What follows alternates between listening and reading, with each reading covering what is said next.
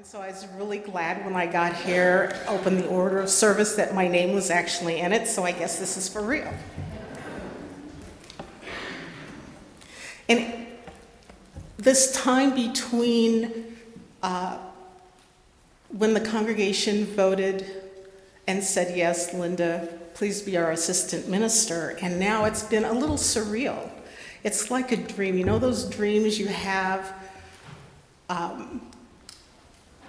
that you forgot there was an exam and you weren't prepared?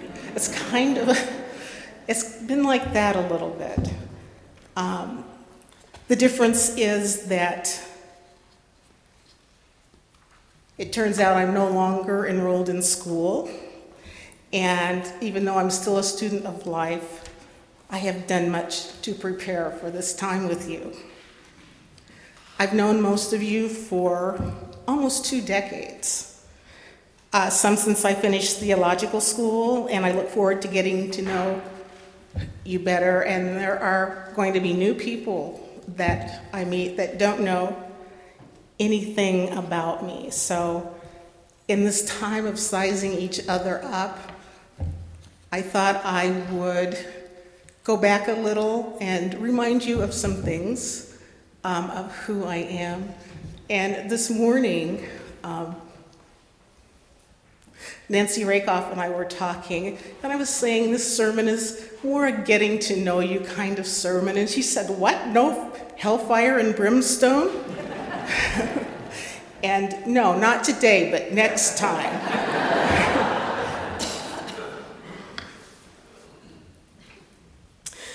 Well, we're new to each other again.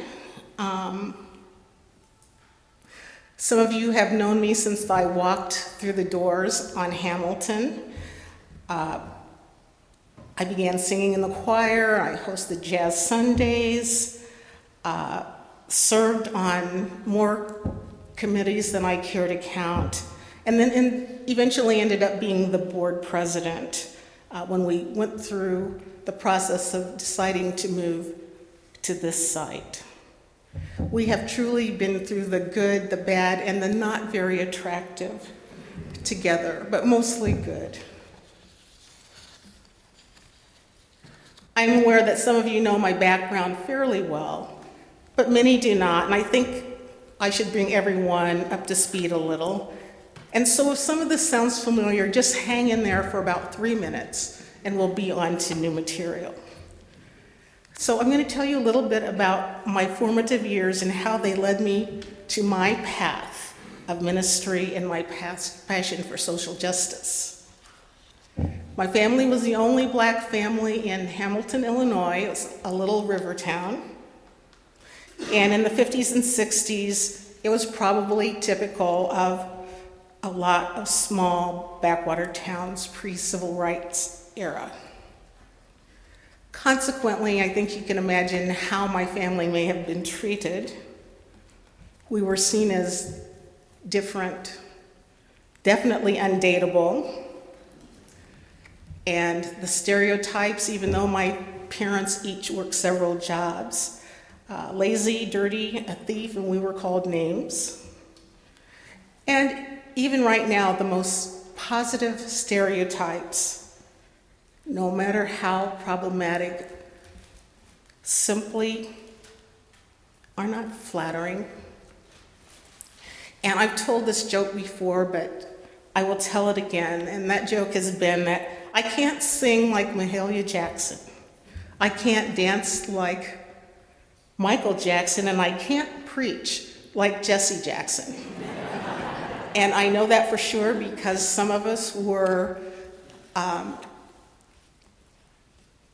at the rally yesterday where he drove down from Chicago.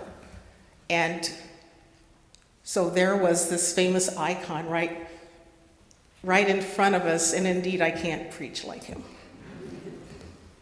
I grew up in the Presbyterian Church, and it was a catechism at age 12 when I began questioning why some people were going to hell. And then, of course, at that age, there are some questions you don't know you're not supposed to ask.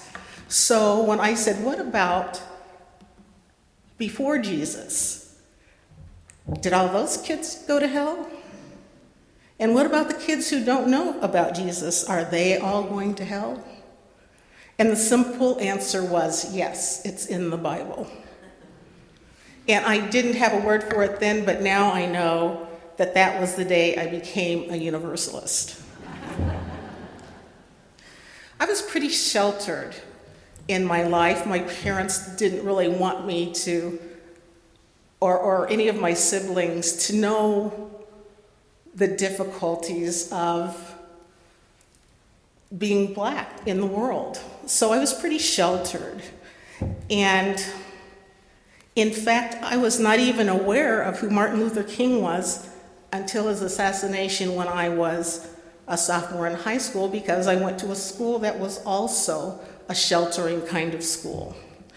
But I think that night of his assassination was the night that I grew up and woke up. Now, as an adult, I found myself involved in multicultural and justice work in Peoria, where I've lived the past 40 years. I retired from Caterpillar after 35 wonderful years.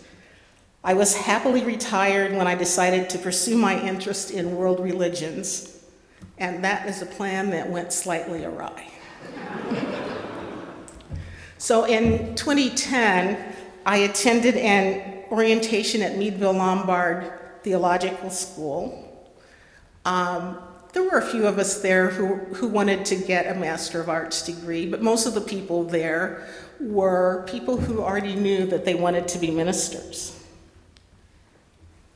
And as we were talking, most of them admitted they hadn't had this whispering in their ear or dreams of angels or burning bushes, none of that. It's just that they knew.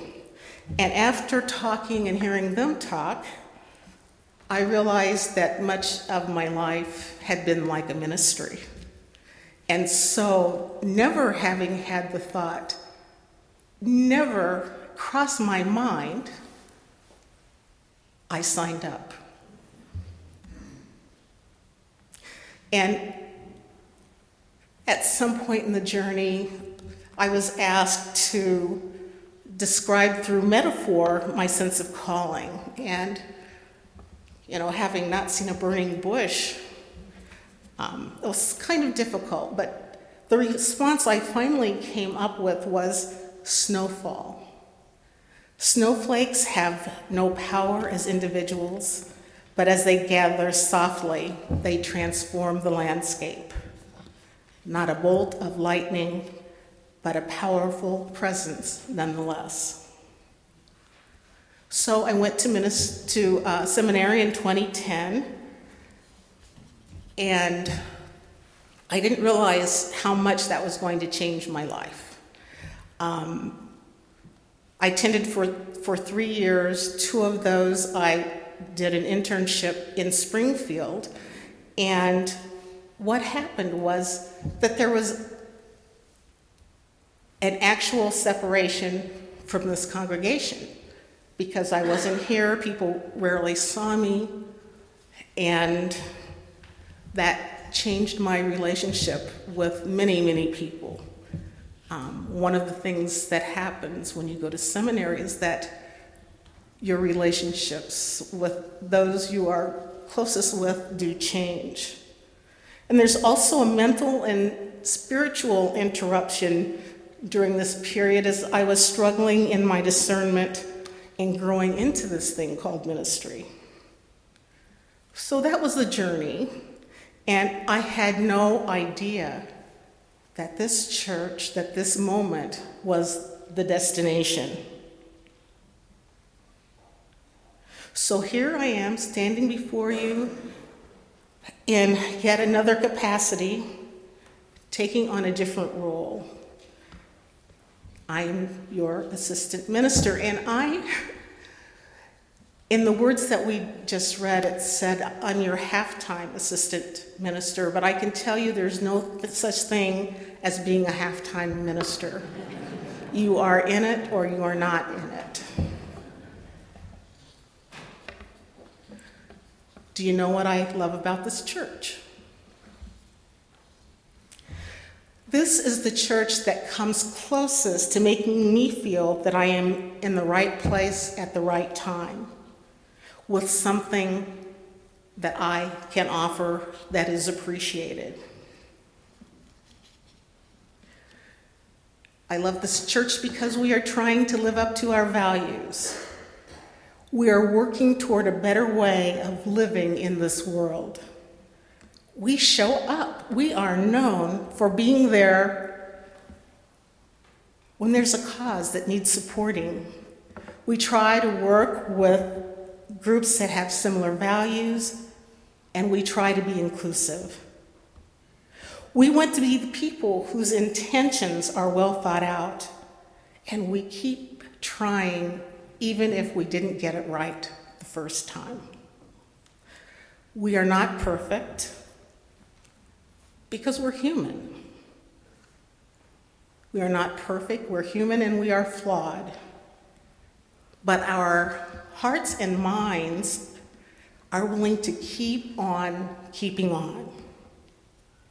So here we are, new to each other, again, keeping on a little different path for me, but one which we can travel together with hope and gratitude. So in almost every new endeavor, there are vows or documents that are signed or resolutions made or a covenant that we established, like a covenant that we established this morning between you and me.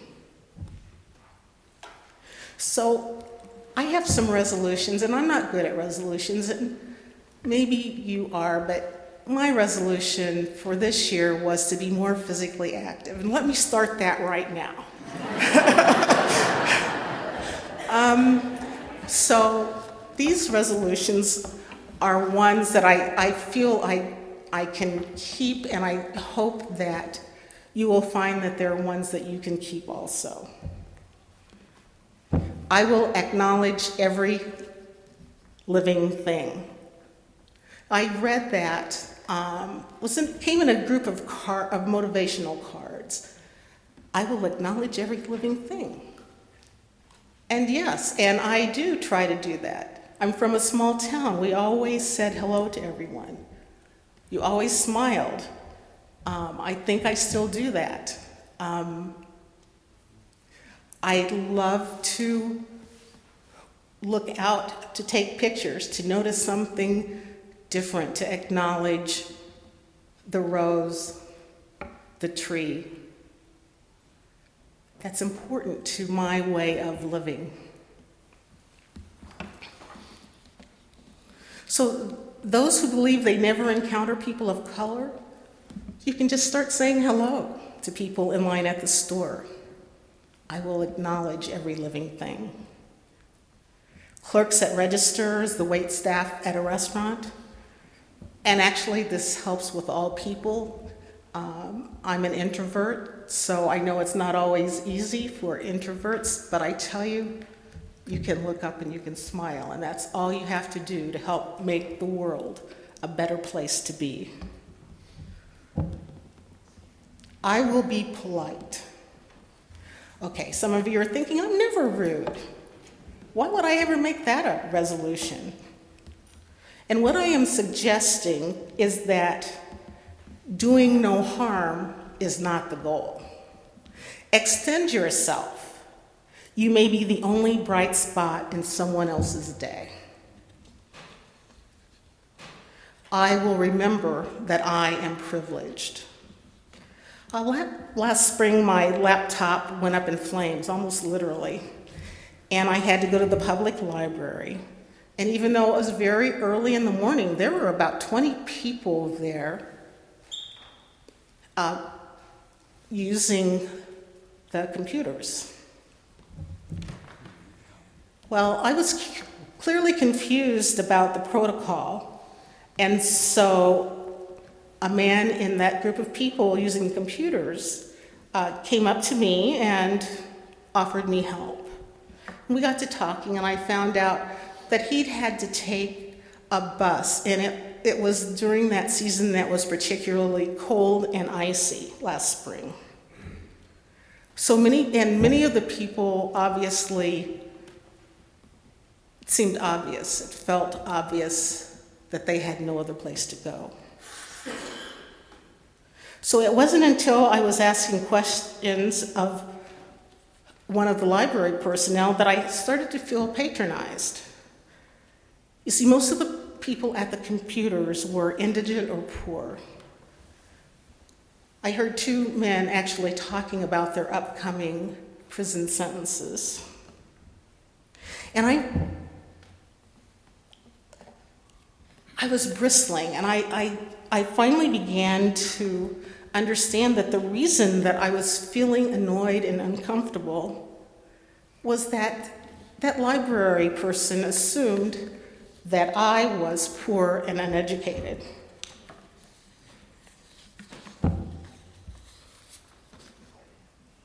Excuse me.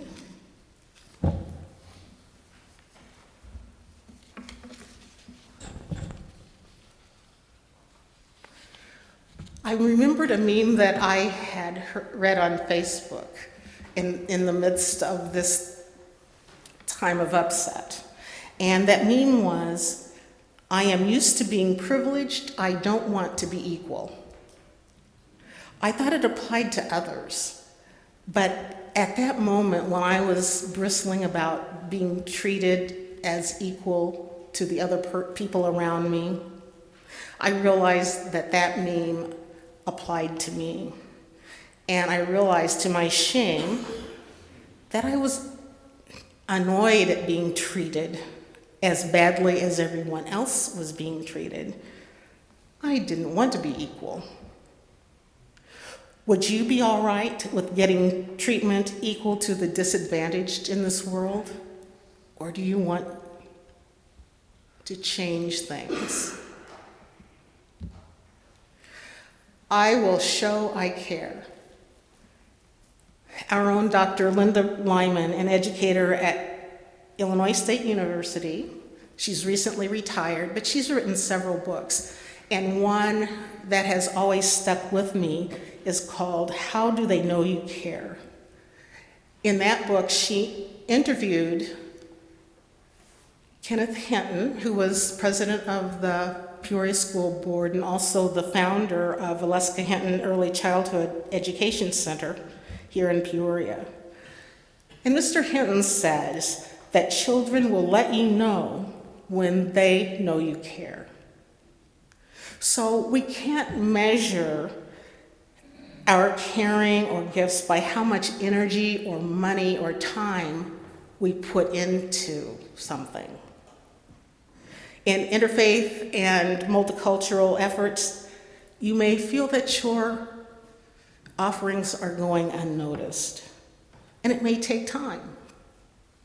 Days, weeks, months, even years for you to get the acknowledgement that you seek. But I think it will help to know that your giving has wings, and that your answers may fly back to you in the most subtle ways. You just have to wait for it. I will keep my word, and this is probably the most important thing for me, to be viewed as a person with integrity. I also am not perfect. I also am flawed, but this is the thing that I want to be known for, that I'm a person with integrity, that if I give you my word, that I'm going to keep it. It's just simply, I will simply keep my word.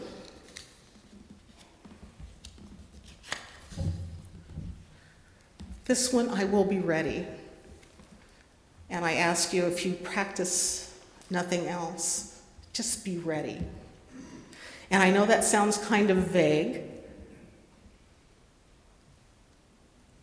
but I think that's part of what makes it doable. I'm not telling you how you have to do this, I'm just asking you to be ready.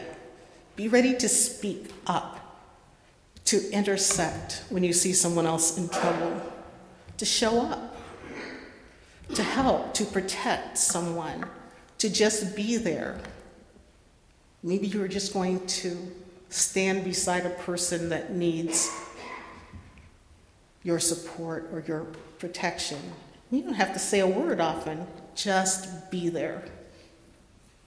And you can make a huge difference in that person's life.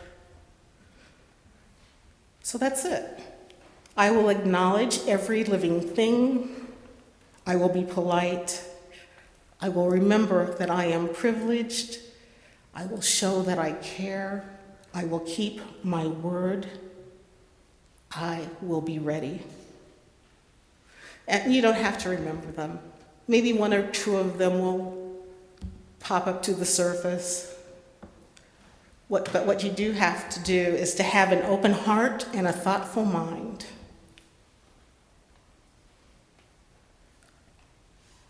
Thoughtful heart and open mind, and that is what I plan to remember as I am on this journey with you. In one of her meditations, UU Minister Jane Ellen Malden says, "Our kindness affects our lives, and it affects the lives of others we will never see. Our cruelty casts ripples that may drown strangers. Whether smashing butterflies or helping a friend, our actions will echo into history. We will not always know the ramifications of our deeds, but they are there. We are surely connected one to another, and each of us to the greater world of monarchs and mystery." And yes, indeed, we are. You and I are connected. We're together again in a different way. And we are connected in this great mystery called life. Even though we are new to each other again, we share the sacred space. We are stewards, strong in our example, gentle in our guidance, leading with our hearts. We come new to each other in so many ways. Let this union be loving and respectful. Let us be ready for what is to come. Namaste.